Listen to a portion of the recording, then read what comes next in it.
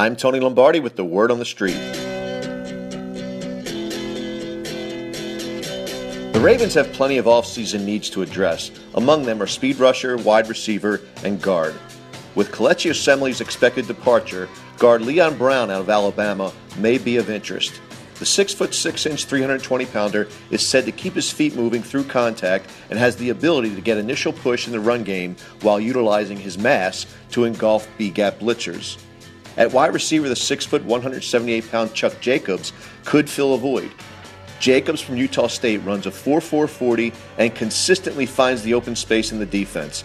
He fights to make receptions and catches the ball with his hands, adeptly adjusts to errant throws, and makes receptions in stride.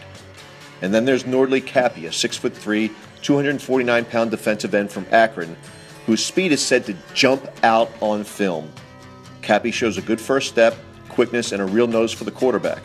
He proved to be more than capable against Big Ten tackles. Brown, Jacobs, and Cappy could improve the Ravens roster in 2016, but they won't. Why? Because each is already a member of an NFL roster, that of the Baltimore Ravens. Maybe these guys are not as smart as those they compete against. Maybe they don't love the game as much and therefore aren't as committed as their teammates.